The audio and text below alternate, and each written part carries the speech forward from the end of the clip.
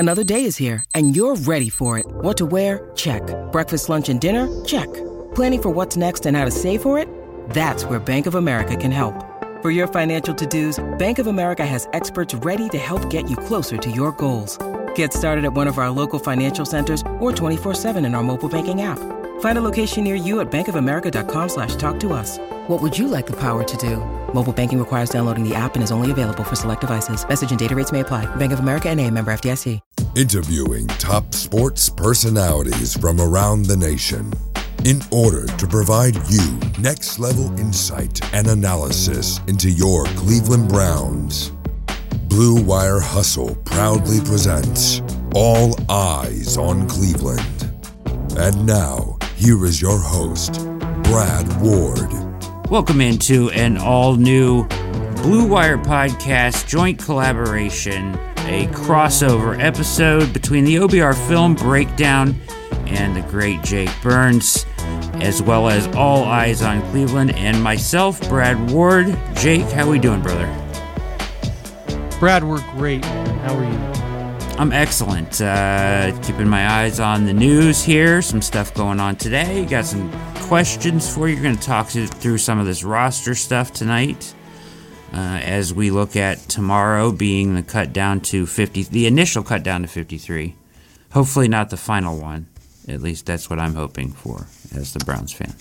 Yeah, there's going to be, between now and tomorrow at 4, there will be a lot of decisions. And those decisions at 4 have decisions that follow those decisions. Like an example is the Wyatt Teller trade came after the final roster movement.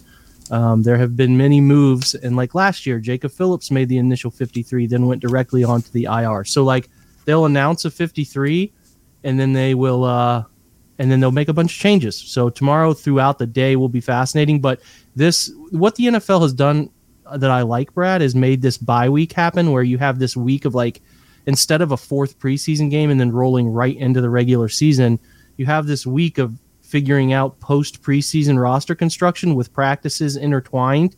And the Browns are off Friday, Saturday, Sunday, so you get a nice break before your season gets here. But I just like this time to, decompress after the 90-man rosters, working your way down to 53, figuring out the practice squad, and not having to worry about a 4th game. I just think that that's a really nice thing that the schedule has produced here. So, yeah, this week will be a week-long endeavor to figure out what the actual 53 will look like when next Monday is here and it's Carolina week and things are nonstop.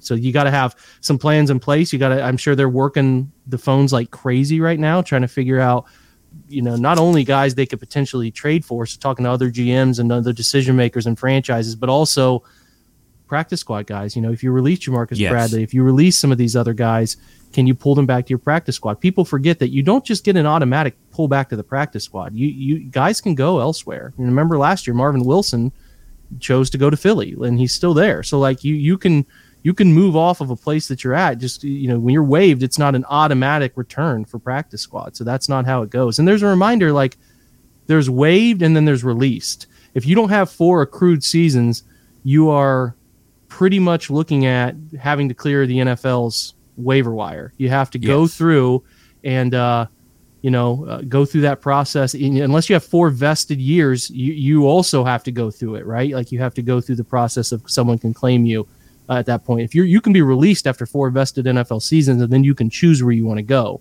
until like a point in the season. I'm not sure at that point in the season, Brad, like week 4, week 7, I can't remember. But if it's in season, even if you're accrued, you are exposed to waivers. But at this point, there's definitely a difference. Like the Browns released Sheldon Day. He had 4 accrued seasons in the NFL. So he's a free agent automatically. Automatically. They're waiving a lot of these guys, which the waiving them puts them through the waiver wire process for someone to claim. And if they claim them, they get that player at their contract value, right? If they clear waivers, they can then sign with whoever they want for whatever they want. But that process is being exposed. And like if you put a guy out there, it's not like you can say, hey, Mike Woods, we're going to release you and come back to the practice squad. And there are those backroom agreements, handshaking things, but you're still exposing a guy. So you gotta understand that there is risk to exposing a player. And that's like back to the Curtis Weaver thing. That's what the Dolphins tried to do. They tried to get him through waivers to put him on the IR early, and they exposed him, and Cleveland claimed him. Now, obviously, Cleveland has since let him go, but nonetheless, you understand kind of what I'm getting at there. It's a trickier process than I think people understand, and I do think people forget that there is some convincing a guy to come join the practice squad. Just because he was a UDFA or a guy who's been here for a year, you have to convince him to come back to your practice squad. It's a bit of a recruitment that you're doing there, a mini free agency of sorts. So that's something to always keep your eye on. And as a GM, you're navigating, can I expose this guy to other teams in the league? Because there's potential that they claim him here. And it's not easy. It's not as easy too, I should say. Brad, I'm kind of out on a tangent out in the weeds here, but like, as a GM, you have to be picky about who you claim. You can't claim everybody, because if you get a guy, then you reset to the back end of the structure. You don't get to claim every single player. You don't get rights to a guy. You get a guy, then you move back, and so on and so forth. So like, you can't just say, hey, I'll claim these 10 guys. You got to be very poignant about who you want to claim and getting them. And it's a whole chess match that goes on that I don't think people are really fully understanding of. And I'm not that I'm the most well versed with it, but there's just a lot of moving parts during this time to get your 53, and not only your 53, but your 16 after that. The Browns will probably have a guy or two who hasn't been here on their practice squad. They'll bring them in, new faces, stuff like that. So not only do they adjust the 53 with a guy or two who hasn't been here, but there'll be a practice squad addition for somebody that hasn't been here either that they convince to come over. Because what you're doing as a practice squad guy, hey, say I'm Herb Miller, for example. Yeah. And I say, hey, Cleveland has 6 corners here that are pretty good. Like, I'm not going to get on the roster. It's not a guarantee, but I could go to Denver, who is struggling for cornerback play. I can have a better chance if I'm on that practice squad to get elevated if they like me. I mean, it has to be two-way street, got to have interest, but that's kind of what you're doing as a player. You're trying to find a pathway through a practice squad to get to an NFL roster. So that's kind of what the players are also thinking at the same time. Because I don't know what the number is, Brad. I saw something written over the summer. I think you still get like $9,000 a week being on the practice squad or something like that. It's a good chunk of change. So it's not nothing. So guys are fighting for those opportunities.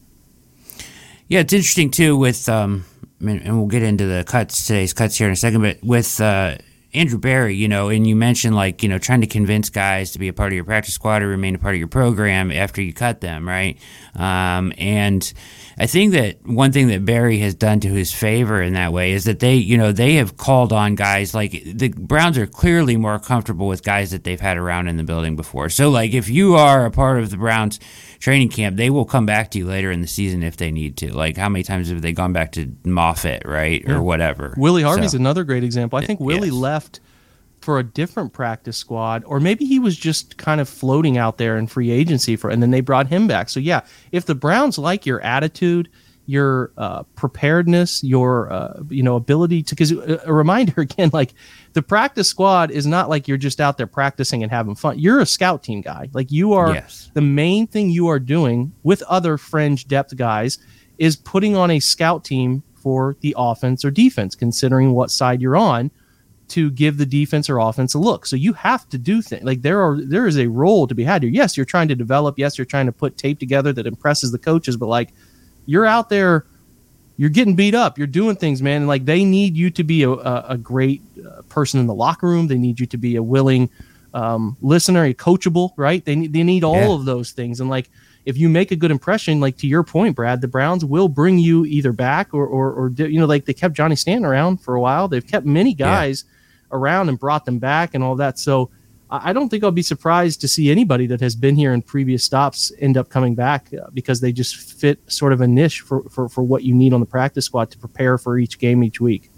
Yeah, you play a role, right? You're playing a role. You're getting your team ready, and that is each details are so huge in the NFL, right? So that's a big part of things. Let's go down through some of the names we just mentioned actually on this cut list today as the Browns are beginning their cuts, and they're coming in all over the NFL as they get ready for tomorrow, as we already mentioned. But let's go through the Browns today here. So wide receiver Javon Wims is, I don't know if he was waived or released, either one.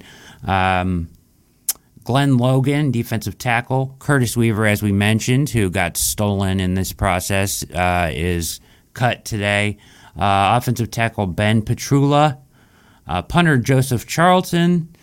Safety Luther Kirk the fourth. Tackle Wyatt Miller. Cornerback Parnell Motley. Tight end Marcus Santos Silva, one of the hyphenated tight ends, is gone. Wide receiver Jamarcus Bradley cut, and safety name I mentioned before, Javonte Moffitt, cut today. So that's the list I have. Am I missing anybody that you can think of? Not to my knowledge. And most of those were expected. I don't think any of those were unexpected. Did you have... No surprises. The only ones, Bradley and Wims are guys I thought maybe end up on our practice squad, or at least I was hoping would be on the practice squad. Like, I kind of liked some things I saw from Wims, and, Bradley's been around forever for the Browns. So we'll see if they end up on the practice squad. Yeah, I think there's a good chance. They're going to need... some of those defensive linemen. You need those guys. You need skill guys, because skill guys can play in both directions. They could be a wide receiver or a corner one week, or you need somebody to mimic Lamar Jackson, be an athlete back there playing quarterback and doing some read option stuff. So yeah, there are a ton of different angles that they can fill for you. Glenn Logan, no surprise there, but I thought he did well for himself. I thought he had a pretty good showing when he was in the game, and he was cut today. But no surprises there at all for me. No, I don't think so either. I really don't think that there were any surprises. There are some names that I'm really anticipating, and I think they're having some of those hard discussions right now. I thought Roderick Perry was better than Glenn Logan. I thought Ben Petrula was one of the worst offensive linemen they put on the field in this preseason. Yeah. No disrespect to him, a guy that they gave a lot of money to, but he just was not the body type, the movement skills. The Cleveland is not the fit for offensive tackle for him. Javon Wims, an older receiver, limited, and a very replicable skill set, and he's got some NFL years, so some of the stuff for him money wise is different. Curtis Weaver, I'm not surprised by one bit. He just never quite put together. Yeah, man. Pro Football Focus loved him coming out, and he produced at Boise. But I just never saw it. I never saw continuous rush moves. I didn't like his body type. There was nothing there that really struck for me in terms of what some people had thought he was going to eventually become. So. Yeah. Jamarcus Bradley is a guy I know that you reference here. He's been with the practice squad for a while. And a reminder, he wasn't waived, he was released. So he could come back. I would not be surprised if Bradley comes back. He'd be his third year in the system as well. And Javonte Moffitt is another great example. A guy they let go, goes to the Jets, signs there, gets released or waived, comes back. Cleveland lets him go again. I think he's going to come back as well. Those are two types of guys that they have experience going up to the active roster and being back down and doing that sort of limbo. And they're both competent. Jamarcus Bradley's fine. He's fine. So those are two that I think will be back. As far as this roster goes, as far as some of the decisions that they are making now, I kind of want to breach some of these real quickly before we kind of go around some of the things that are happening in the NFL that the Browns should be paying attention to here with cut downs coming. So I think let's start with the wide receiver room, right? Because it's a point of concern for me. Michael Woods, for you, he's in for me, right? Like in my kind of mental 53. Like I think they are considering him in on the 53-man roster. And I bring him up because I also want to breach the topic of Chase Winovich, however you say his name, right? Winovich, because both of these guys are brought on the roster. Woods probably better advantage because he's a draft pick, and he played pretty well at the beginning and showed some explosiveness, but and then hurt, right, and hasn't returned. Same with Winovich. Now, where do you think that did they see enough from these guys? I don't think Andrew Berry makes trades for no reason, so that's kind of why I lean toward Winovich also being on this roster. I think that both of them end up on the 53. Where do you come out on guys that got hurt and we haven't seen for a couple, 3 weeks now? So was the other one you mentioned Weatherly? I couldn't quite hear you, Brad. I mentioned, I apologize. Who else? Winovich and the wide receiver Michael Woods. Yeah. Okay, my bad. So that's a tough one. Because what you're doing there is truly leaning into eval, leaning into why did you trade for Chase Winovich? What did you like about him? And in the preseason game and the training camp, sessions that we did see him, did he do the things you want? Because just because he's hurt, if he gets back healthy, again, some of it depends on the severity of the hurt here that we don't necessarily are not privy to that knowledge right now. Can they do those things? And if that's a yes, then they'll bring him back, right? I think Mike Woods they want to give run to, partly because, it's a soft tissue injury for him, and he's a 6th round guy in this draft. And the reason I'm like, in years past or other situations, I certainly could see like letting him go because you just have so many wide receivers, but they're so short on wide receivers, and the guys that they're already banking on are struggling, as we've seen. Like, I just have a hard time seeing them let Woods go. So I think he'll be here. There could be an IR designation if the severity or the grade of that hamstring he's dealing with, I think it's a hammy, is severe enough. They could put an IR. They could keep him in an IR him right away and put him on the ability to come back after 4 weeks. So I lean that both of those guys are going to make it. Yeah, but, me too. But yeah, anytime there's injuries that in a prolonged portion of camp, you have to look at what was the buzz when they were out there. And for Woods, it was pretty strong. I didn't get to see any games. That's a big bummer. But the early returns looked like they liked what he was doing. And then,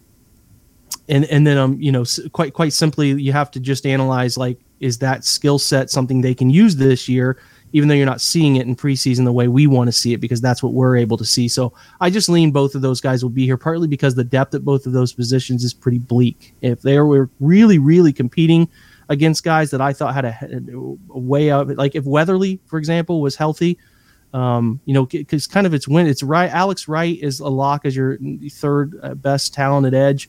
And then it's like Isaac Rochelle, kind of, Isaiah Thomas, 7th rounder. Like, I just think that Winovich is sort of by default getting this opportunity here. So, that's just. So what do you want to do with the rest of that room then? Like Rochelle is in, I think, right? I could see him keeping 5. I could see him keeping 5, but I also like Isaiah Thomas too. But that a guy they're thinking at his advanced age, he's got the broken hand or wrist or whatever happened, and he was clubbed up. Like, do they think they can reel him back to their practice squad? Cutting a 7th rounder to get him back to your practice squad is not at all.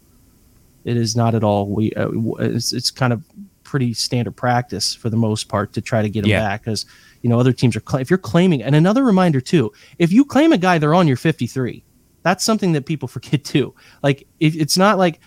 It's kind of like the Rule 5 draft in Major League Baseball, where there are all these guys who are Rule 5 eligible, very talented players, but they're too young. Like, if you claim a guy, and this is deep in Indians territory here, but there was a young man named Anthony Santander who the Orioles claimed like 5 years ago, and he was a really promising young bat, but they had to, in order, the Guardians, or at the time the Indians, didn't want to expose him. They had to put him on their 40-man. They didn't do that. They weren't ready to do that yet. Not only do you have to put him on your active 25-man roster in baseball. He has to be there. He can't go back. If he goes back down, he goes back to his old team. So like if you keep a guy, so say say Isaiah Thomas is released and somebody like the Vikings claims him, he's got to be on their 53. They can't claim him and stash him on their practice squad. Yeah. Right? They got to claim him, put him on their 53. So there's that element too, and that's why so many guys do go unclaimed, because teams understand that, like, if I claim this guy, he's on my active roster. That's how it goes. So yeah. So they really have to be like somebody that you feel is going to make a difference to bring somebody in, claim them, and put them on your 53 immediately, right? Like, I think that the Browns may end up having to look that way at wide receiver here, depending on what happens with Woods and whatnot. But still, you can see that you really have to feel strongly about somebody like that, right? So Isaiah Thomas, I think he sticks around either way. So I think that's interesting there at the back end of that room. I mean, you're looking at like 6 guys for 5 spots probably, right? Yeah. And one of them ends up on the practice squad. All right, so what do you want to do? I mean, Anthony Schwartz. So today I heard Daryl Ryder, and I laughed at this out loud. He said, Anthony Schwartz, right? So Anthony Schwartz is clearly going to make the 53-man roster, right? But we've seen it's been unbelievably disappointing, and right, they came out with the agenda Saturday night of kind of force feeding him the ball to try to get his confidence up, and it didn't work, Jake. So Ryder today says, Schwartz will make the 53, and he will, I believe, Stefanski, because he flat out said it in the press conference after the game. I don't know if you listened to it, but he was like, no, yeah, he's going to make the team. So, okay, I'll trust him at his word there. But Daryl Ryder's like, well, yeah, he should make the team, but he should be pushed down the depth chart. And I started laughing out loud, and I'm like, for who? Who on the depth chart moves ahead of him then? Because I don't see anybody else on this depth chart. I mean, Demetric Felton? I mean, who else on this wide receiver room is on the depth chart? And after him, I don't know. Woods man. is hurt. Yeah, like it's probably. If I go back and check what I have for 53, I kept 6 receivers in this case. Right. Amari, DPJ, Bell, Schwartz, Felton, and Woods. Like Felton's the one who continues to get early reps. Like you're putting him on the field, and again, he's like. Such a weird thing with him. I mean, they're not really targeting him in the passing game, but they have him out there a lot. Like, yeah. There are 3 wide receivers right now that have any type of NFL confidence, and you could pick apart DPJ and David Bell quite easily. So, yeah, I mean, like they're going to give Schwartz another year. He's 21, he's 22 now. He's so young, but at some point you have to be able to do basic things. Like you have to be able, like if you are a guy who runs extremely well, you can only be sent vertically downfield without attention from your quarterback so many times before teams are just like, okay, man, we're just going to solo him up because we're not worried about it. Yeah. Like that can only and they haven't even really sent him on many deep routes. They've been trying to figure out, can this guy catch slants, drags, square ends, like short throws, and then use his speed to separate after the throw.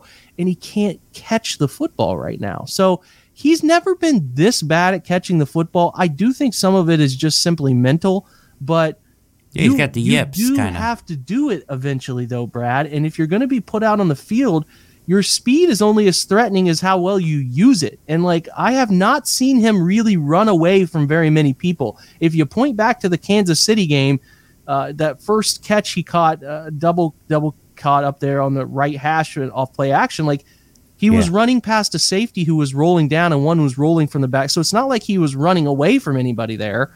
I mean, he did, but it's not like he ran. Like that's to be expected. If you're running a pylon route from a bunch set and one safety's rolling down and one safety's trying to cover middle to deep over top, you can be an average speed guy and win that race. What you want from a guy like Anthony Schwartz is to be so fast. He creates unexpected results as a runner. Yeah. And we have not seen any unexpected running results from him. And then you mix in, he's not catching it. I'm all for development. I'm all for it. And we're going to talk about some wide receivers later who I think you have to really consider here. Again, I'm all for development. I'm not calling for him to be cut. Maybe something clicks this year. Maybe he needs something adjusted with vision. I mean, I really have no idea. It's not my place because I'm not around him all the time. Like, I don't know. I mean, it could be. Depth perception stuff. But like, you have to make him irrelevant on your 53. You have to do 2 things. If you're going to keep Anthony Schwartz, you have to do 2 things. Make him irrelevant right now to your wide receiver depth chart. Okay, that means bringing in a body or 2, whether Woods gets healthy or whether we talk about some names here in a bit that they can claim or trade for. You have to make him irrelevant. You cannot go into weeks 1 through 5 counting on him right now. He needs his confidence built back up. He needs some things to click for him. Maybe those happen in practice, whatever. But you also need to carve out a role for him that is in special teams, somehow, some way that makes him worth even keeping on the 53. You can develop him, cool, as a wide receiver, but he's got to have a purpose for being up on the 53. That's a punt team gunner or a kick returner. Or something. He's got to be able to do something that justifies paying him the money he's getting and the time he's getting to develop. So that's my stance on it. I'm not outwardly calling for him to be cut, but I do think you have to find a useful part of what he's on the 53 for, and you have to make him irrelevant right now. And as we sit here, saying Demetric Felton makes him irrelevant is an uneasy proposition to me. There needs to be something better to make that situation make me feel better about it. So that's just kind of where I am on Schwartz. And I'm not, if some people are over the top on him, I listen, I put it this way. This is completely the way I felt. 2 weeks ago, I thought he was a lock. He's a second-year receiver. It got so bad here in these 3 weeks of preseason and camp, and it's not just isolated 3 preseason games, camp videos, and we know how uneven last year was, that I'm not I'm not just certain they're going to keep him. I think they are now that we have Kevin's quote and all of that. But like after that game, I'm like, I think it's a coin flip. Like I really think it's a coin flip because he's just not even doing basic NFL things. I'm not asking him to jump over somebody. I'm not asking him to run past people. I'm just asking him to catch a zone coverage slant, square in, whatever. Seriously. And he's not doing it. So that's kind of where I leave it. Yeah, it feels like it feels like he has the yips a little bit. It's in his head. I don't think he's this bad, but you're absolutely right. I mean, he cannot be a part of their game plan. And I think that the way you kind of explained the wide receiver room is exactly how I feel about it. Like there's just you have to be able to push him back into the background a little bit. We'll talk about that here in just a moment. But let's finish up here talking about the roster. Just a couple questions here. The Browns haven't had any UDFAs make this team. Do you think DeAnthony Bell's on the roster? No. He could. It's a coin flip. It depends on what they want from that fourth safety. If they want it to be a center fielding type guy, a better deep coverage player, then he won't. They'll keep Richard LeCounte. If they're hungry for a player who can play toward the box, I personally would have kept Javonte Moffett for that role and then had Bell developing on my practice squad. I lean no. He's had a heck of a time making splash plays. A little inconsistent in the down-to-down stuff, but he's made some splash plays, some innate things in terms of like peanut punch and some of that stuff. He does a nice job squaring up in the backfield tackling to where I think he's got something, and that something starts on the practice squad, and he proves it, and he can get there eventually. I just lean with how Grant is deployed, John's comfortability toward the line of scrimmage. They play John deep, but he's got that comfortability, and Ronnie's propensity to be better forward. I think a fourth safety like Richard, who's more comfort in the deeper portions of the field, makes the most sense to me. Not that I think Richard LeCounte isn't ultimately a replaceable player. Like if they claimed a safety, I would be 0% surprised. I think LeCounte has really struggled in the preseason, especially coming up and filling run fits, making tackles in space. Some of that stuff has been quite ugly. So he's not a perfect prospect here either. But if they could keep 5 too, I wouldn't be stunned if they kept 5 safeties and Bell could make it. So I'm to the point when this is a compliment to the young man. Like I'm not surprised either direction. If he made the roster, I wouldn't be surprised because I think he does some innate things really well, and they might feel like if we expose him, somebody could claim him.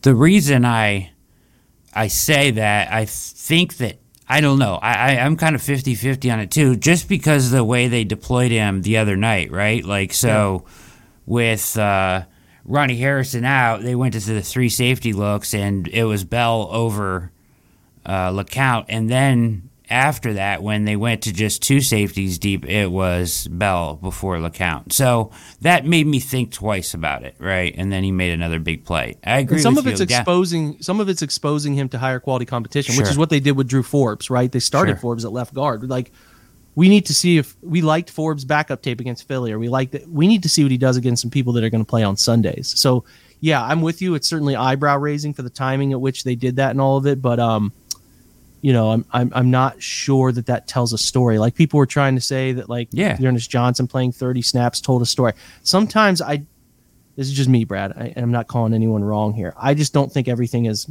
story driven. Like maybe Dearness was the guy who wanted to get carries that night. And he said, hey man, I'd love to play a lot of reps to get ready for the season. And they just played him. They have every intention of keeping him. They just played him. It's not an audition. You don't need Dearness Johnson doesn't need an audition. His tape from last year is the audition. He's done it. He can do it. It's there. So him playing 30 snaps or 25 snaps in a preseason game does not mean he's auditioning for other teams. If your team needs him to audition, they haven't been watching him, and why are they interested? So I'm sometimes I do think though it's about exposing a player to different better teammates and environments and seeing how they respond to it. So yeah, for sure.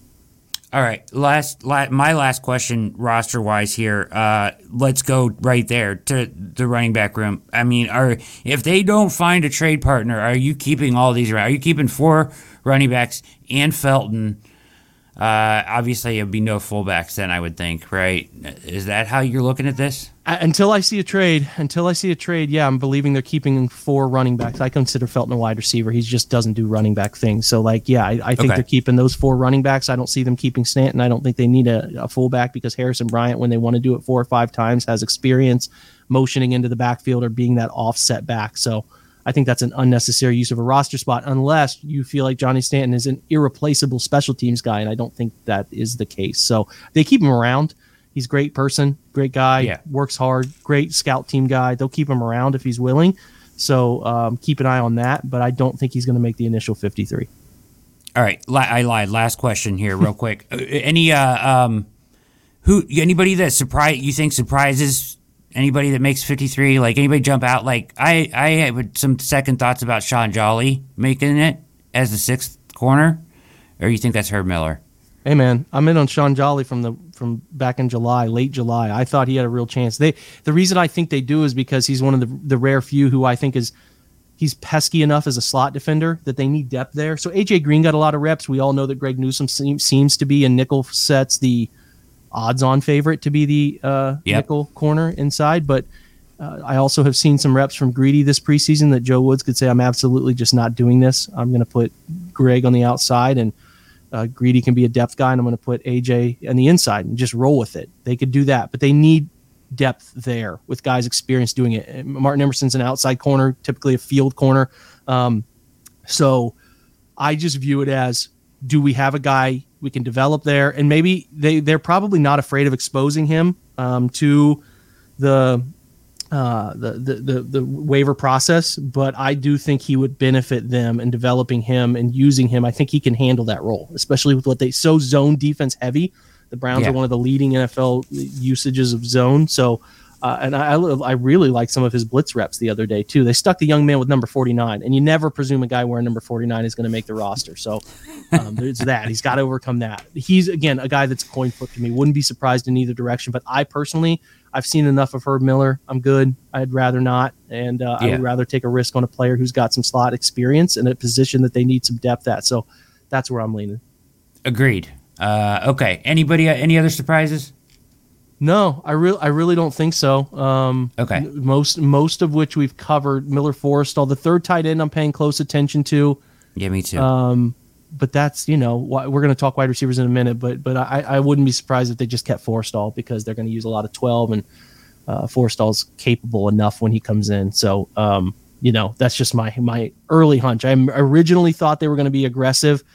That they were going to be aggressive at the third tight end in waivers, and they could still if they don't get a guy they want somewhere else and all that. But to me, it is best used in other places. Like the wide receiver stuff has become so pressing. The defensive tackle group I could see being more pressing that they just say, we'll keep Forrestall and we'll put our waiver wire pecking order here for a guy that's more important, or an asset trade here because we need it more. So I just tend to think that's the way they'll go. Okay. We are going to talk about players not on the Browns roster that the Browns should maybe be kicking the tires on or taking a look at. After this short break, you're listening to a joint collaboration, All Eyes on Cleveland and the OBR Film Breakdown. We'll be right back. When you need mealtime inspiration, it's worth shopping Kroger, where you'll find over 30,000 mouth-watering choices that excite your inner foodie. And no matter what tasty choice you make, you'll enjoy our everyday low prices, plus extra ways to save, like digital coupons worth over $600 each week. You can also save up to $1 off per gallon at the pump with fuel points. More savings and more inspiring flavors make shopping Kroger worth it every time. Kroger, fresh for everyone. Fuel restrictions apply. Okay, we are back. I am Brad Ward. That is Jake Burns. This is our crossover edition of the show. We've talked Browns roster here as the eve of the initial roster cut down to 53. Let's talk about some guys not on this roster that the Browns should be looking at. Let's start at wide receiver here. Laviska Shenault gets traded to the Browns' Week 1 opponent today, the Panthers. Thoughts on that, and then, does that free anything up from the Panthers? Maybe Marshall? Talk about that. Yeah, so I did not expect the Panthers to be active players in the wide receiver market with DJ Moore and Robbie Anderson, and Ish Smith has been pretty good for them, and they've got some guys that I just didn't expect this sort of thing. And you're right, Terrace Marshall, they drafted in the second round that last year. Now, he was a major flop his first year, but there's some, it's sometimes guys finding different places. You got to set those expectations. It's just so funny. You'll see the Panthers trade for Shenault, who has really been an underperforming second-round pick from Jacksonville, and they got all these positive spins. He can do this. He can do that. He's going to be this. He's going to be that. Okay, man. They traded him to you because there's a reason. Now, again, not to say guys don't figure it out and put together a better role in a different place, a different scheme, a different staff, right? It happens, but it's just the same rhetoric every time, and it really makes me laugh watching the framing of how one team, this guy is trash, while simultaneously the next team, he is gold. It's just it's really funny to me, and it happens in Browns realms too. I'm not saying we're above that by any stretch of the imagination, but so the trade there, Shenault, it does raise the eyebrow of, is Marshall somebody they would then move off of? We don't know what pick they received yet for that. It's weird, player. Right? What's that? How they would? That's weird. How they didn't, announce that or kept that secret. Yeah, sort of strange. You rarely see that. I would imagine in the coming days that will creep out. Maybe it was undefined. Maybe they're working on the terms of it or something. Yeah. But Marshall is a guy to keep an eye on. I think Carolina people have said that they don't think he's going to be cut, but that's something I would be keeping an eye on. They're probably fielding calls on that. So I thought Shenault could be interesting for Cleveland, but sort of feels like they want to play David Bell there and get him as many inside slot reps as possible. So I get why they wouldn't be in on that player. They're probably looking at outside guys, and I know we're about to talk about a couple outside targets for sure. Yeah, so you brought this guy to my attention a couple weeks ago, and then the other guy, wants out, and they showcased him this weekend. So Denzel Mims was showcased this weekend, and he looked fantastic. We're talking about a guy, I think he was a second-round draft pick. He ran a 4.38 40. He has impressive athletic skills, right? They're not giving him the opportunities that he wants in New York. So he wants out. And they're taking calls, and supposedly the Browns have called, right? I saw that report today. They are listed in a group of names of teams that have shown interest. The other guy that you brought to my attention, and that's Darius Slayton, who is very intriguing in New York. I don't know where he stands, but he's certainly on their cut bubble. He is on their cut bubble. He has fallen out of favor there. And again, I don't pay the closest of attention. They're dealing with some other stuff too, like Kenny Golladay, who's a big signing for them, has been $17 million, and they don't even throw him the ball. Yeah, he's been bad. He doesn't try hard. Like, there's just a ton of bad stuff going on there. The optics look terrible. So their receiving situation is a mess. For some reason, Slayton has fallen down the list of guys that they believe in. There's belief that they would field calls on it. They can't move Golladay. The reason they'd probably prefer to move Golladay, but he's got too much dead cap that they feel inclined to keep him another year. So Slayton becomes a guy they could move off of. I think they get something back for him, and whether the Browns want to give up something real. Listen, Dearness Johnson taking over their second running back room. Second running back position could make some sense. It depends how desperate the Browns are with Kareem Hunt. I'd prefer not to go that route personally, but that Slayton is a guy who can play inside out. He's got really nice vertical speed. I think he can run well. He's got some parts of his game that have been strong through the years. He's inconsistent separator. He is not the most consistent catch point guy. This is why he's available. Obviously, I'm not trying to replicate the ironic situation I was just talking about. And there have been times where in coaching staffs, he has not always been in the right place at the right time, lined up where he was supposed to be, some mental mistakes too. So that's why you fall out of favor with the coaching staff over a period of time. And a reminder that the New York has gone through since he's been there. I think this is his third coaching staff now since he's been involved in the organization, because he came on very strong at the beginning of his career. So he's a guy I'm interested in for sure. Just, again, he's not going to come to Cleveland to set the world on fire, but he could raise the basement of the room. He could do some things progressively over the first 5 weeks and eventually be a part that you could maybe count on. So, both guys. I think Slayton's interesting. But to me, again, it's like if they're chasing draft capital, I just have a hard time seeing the Browns, who are already scraping and clawing for every pick they can get to run over some of these picks they gave up for Watson. I just have a hard time seeing them give that up. So I lean, as we sit here, 9 o'clock recording on Monday the 29th, they go waiver wire on any acquisition, unless it's a running back, Dearness Johnson swap type of thing. We're going to talk Denzel Mims too. We'll just get there now. I mean, Denzel Mims is a former, I don't know if he was a first round, but he was a second round pick out of Baylor. Second round pick, yeah. He's with the Jets, and he's also fallen out of favor. Now the Jets have Corey Davis, and they drafted two really good wide receivers in Elijah Moore Garrett Wilson. Like, they have just talent in front of him, in my opinion. But Mims is another guy who's had mental mistakes, false starts, clippings, late hits, inconsistent route runner. Again, not the most consistent catching the football in not just difficult situations, but in terms of, hey, he's got open space. So some of those things, and there's just a lack of overall, I would say, physical and mental performance from him. Now, can you get to a new place and flip it? I don't know. But teams take risks on these things, a la Corey Coleman, right? Teams take risks on these things. So these are just, but we're talking about some of these guys who are former highly thought of prospects. They have now fallen out of favor there. And they're like, I'm not expecting this guy to come to Cleveland and produce 700 yards. Like, that's not it. Right. You need ramp up time. You need 4 or 5 weeks. It's going to take a bit, but I would like to do that so you can give a guy 15 plays that he's comfortable running and can get him in a game. And it's just, you take the stress off of Schwartz and Felton. And that's what I'm trying to do at this point, because I just don't feel good enough about it. So, those are two that have been outwardly out there that are available. But again, it's hard for me to see them hit the waiver wire. And it's with Cleveland, they don't have a bunch of just draft picks laying around the way they probably would if they didn't move Watson for Watson. So they're up against it a little.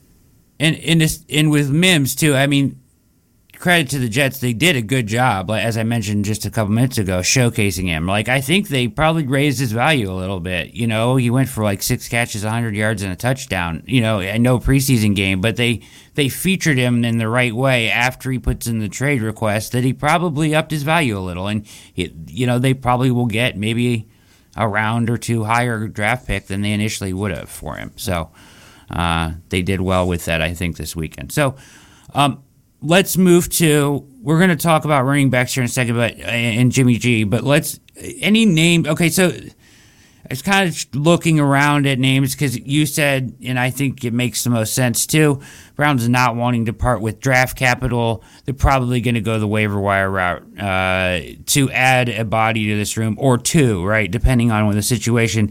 I read a list to you last time I was on, but some guys today, I mean, I don't know, do these guys bring you any interest? Khalil Pimpleton, wide receiver returner from Detroit. You want a veteran? Mohamed Sanu was cut today. Do those guys have any interest in them? Albert Wilson was cut the other day by the Vikings. No, not to me, but maybe they do. I mean, truly, Brad, maybe they do. I don't. Yeah. I don't see those names and am like really excited about it, and partly because I just haven't watched much of them. I know of them. Obviously, Mo Sanu's been around the league for a minute. I think New England gave up like a 2nd-round pick for him not too long ago. But I don't know much of what they've looked like recently. So a large part of what I do is I react. I'm a reactionist analyst, right? So they'll trade or they'll claim a guy, and I'll dig in and give thoughts then. But though I have watched Mims, I've watched Slayton, I've watched some of those we've talked about, Terrace Marshall, and have a feel for those guys. But I don't have a feel for some of these really, really like veteran fringe types who have fallen out. Obscure names. Okay. Yeah. I'll stay away from my list then. Let's keep that to the side. Let's talk about Jimmy G, right? So he ends up re-signing in San Francisco for like $6.5 million, right? And I think he has some playtime incentive. Kind of surprising to me the way that they've treated him a little bit here, that he ends up staying after all this. I'm actually not that surprised by it, Brad, and let me give you this reason. So when I think about it, Jimmy G is not just thinking about playing this year. He's thinking about playing long-term because he thinks he probably has several more years in the NFL. Sure. As this has worn forward and is gone deeper into the camp preseason, now post-preseason, if he gets traded right now to Cleveland, Seattle, who else? I don't even know. Pittsburgh, I guess. I really don't know. There's so few options. There's so few that he's not going to be ready to play until 3, 4, 5 weeks into the season. And I mean play effectively. He could get thrown out there and play. How effective is that going to be? He's got to learn a new system, new terminology, new teammates, new location. And that all smells to me like bad performance. And what Jimmy G does not need right now is putting ugly tape out there. So in my opinion, you got this surgery you just had, extra rest, get that right. You're in San Francisco where there's a huge faction of the fan base that still believes you're the answer there and believes in you. So what you have here is a chance next summer to get a contract with somebody who's looking for a quarterback, whether stopgap or a 2 or 3 year guy. You're not putting any bad tape out there. The only tape you could put out there is if, hey, Trey Lance really struggles and they need you to come save the day. And if you do that, you're going to stick in San Fran or you're going to get a good deal somewhere else if you do that. So to me, staying there, I think it's a bad deal for Trey Lance because I would just want the presence of Jimmy G gone personally. Hovering in the background and being the guy that like fans are like, put Jimmy back in, whatever, any signs of struggle from Trey Lance. But again, also you get extra time to get your body right that just went through surgery and all that. You're not rushing. You know the scheme. You know the playbook. You know your play caller. And you have a chance to put good tape out there right now. So that means that when the summer of 23 comes, free agency hits, somebody's going to want Jimmy. If he went somewhere, Browns, Pittsburgh, Seattle, whoever, and was not good because of obvious factors, such as what I said earlier, he's not going to get very much money. No one's going to be all too interested in him. We've seen the NFL trimming the fat on middle market quarterbacks. Baker Mayfield was a great example of teams just unwilling to overextend themselves and play the waiting game for quarterback now. I mean, we're watching Seattle about to start Geno Smith and Drew Lock back him up. It's unbelievable. Like their teams are more have figured out we need to chase big-time quarterback picks to figure some things out. We're okay with being bad at this position if it means we get one of those early picks. So I just think the middle market quarterback stuff is slimming itself out. And if Jimmy puts bad tape out there, and it's so easy to see how if he goes somewhere, he puts bad tape out there. Makes a lot of sense. You're right. I think it could be. So that's my perspective on why he felt inclined to stay there, even at a little less money. He gets to control the trade. He has a no trade clause. Unless he just is in love with a situation somewhere. So at the trade deadline or something. I think it makes a decent amount of sense because, everyone presumes he's really hungry to get on the field, but I'm sure his agent's like, hey, man, let's look at the 5-year plan here.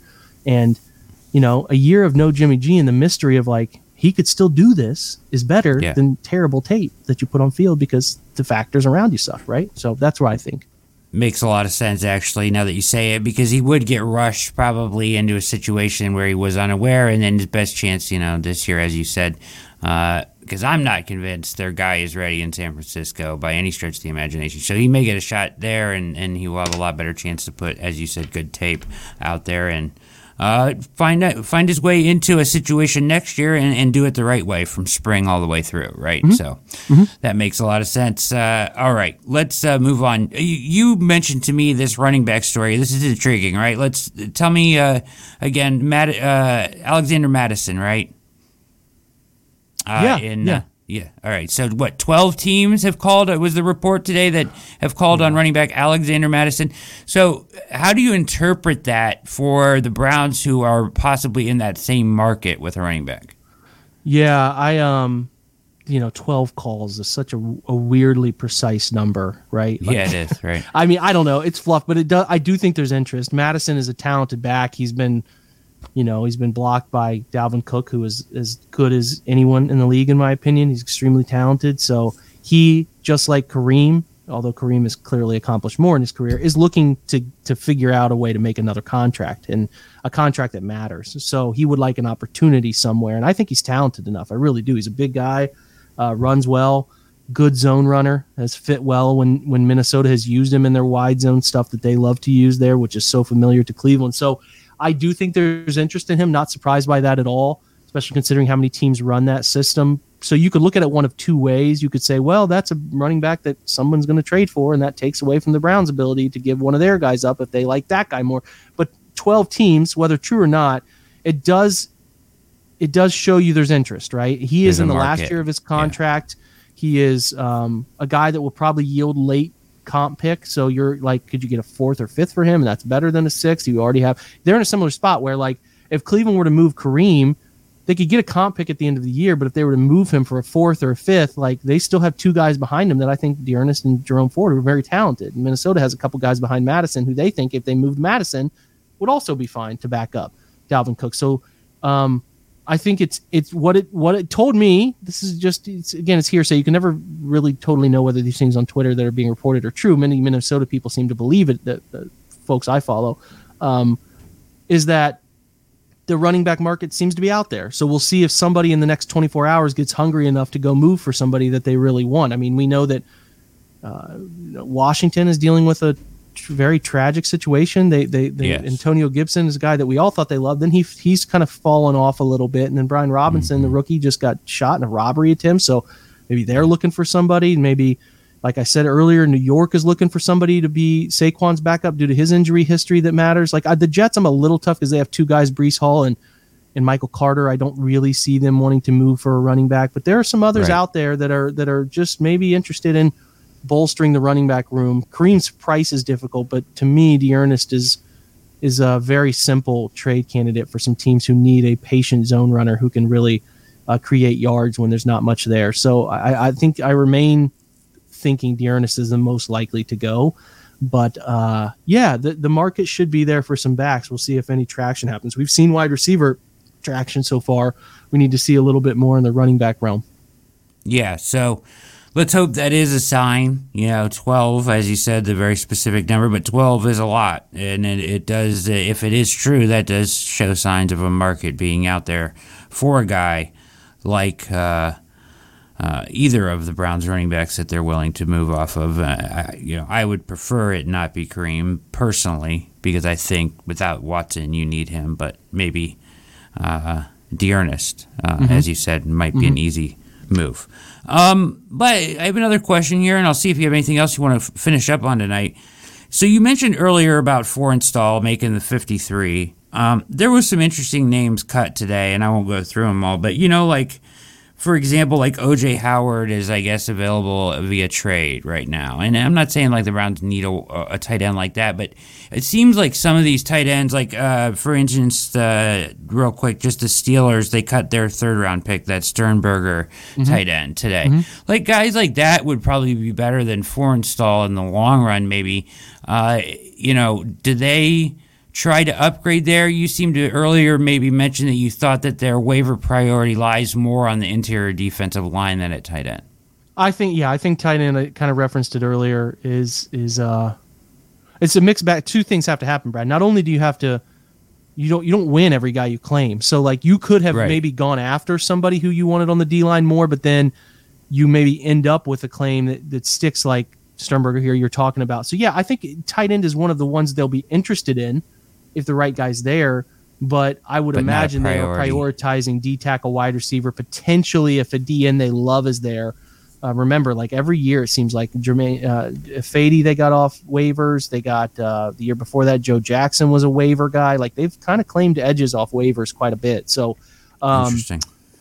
Yeah, I think that tight end isn't the top priority of the waiver situation I thought it would be, but it's still in the consideration. For me. So top priority would for me, D-tackle, wide receiver, and that's probably it. Secondary positions I would be interested in. I mentioned a sneaky one, a dark horse. I'm going to actually go first with the other ones. I'd be interested in a tight end. I'd be interested in a defensive end. Sneaky 2 ones that I don't think people are thinking are going to happen that could. Another linebacker and another safety. Those are 2 that I'm interested in because they could bolster some of that. And if they want a 6th linebacker, they're not rolling in a bevy of talent at that position, so they could go there. Yeah, that makes sense to me too. So yeah, I think that you nailed it there.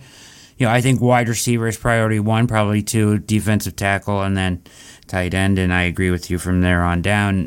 But certainly, I think, really, and except for offensive line, probably any position might, it wouldn't totally shock me. If there's a better player out there, Barry said he will try to improve this roster as he can. So if he sees a name that he likes or that's on his little list and he likes him better than a Sean Jolly, they could add a corner even. Who knows, right? You never know. So yeah, you really don't. Today was kind of the appetizer, and tomorrow should be the main course of what their decision making looks like, and that's the fun stuff for me. I hate predicting, Brad. I really like analyzing after it happened and coming to see where they were coming from with their point of that decision. So that's the stuff I love. So I'm sure you'll cover it. I will also cover it tomorrow night. And you got everything you need for digesting the Browns 53-man and the decisions surrounding it from All Eyes on Cleveland and the OBR Film Breakdown. There it is. As the great Jake Burns, host of the OBR Film Breakdown, here tonight in our crossover with myself, Brad Ward, and All Eyes on Cleveland, a Blue Wire podcast, joint collaboration production. Any final thoughts before we get up and out of here? I have absolutely no final thoughts, Brad. I think we crushed it. Good 55 minutes of Browns discussion here with a lot of different angles. So if people needed these final thoughts from me, I'm sorry, because we put in a lot of effort. We grinded the show tonight. So I hope you guys enjoyed it. We did. I appreciate you, Jake. You're the man. For Jake Burns, DOBR Film Breakdown, and myself, Brad Ward at All Eyes on Cleveland, we are out.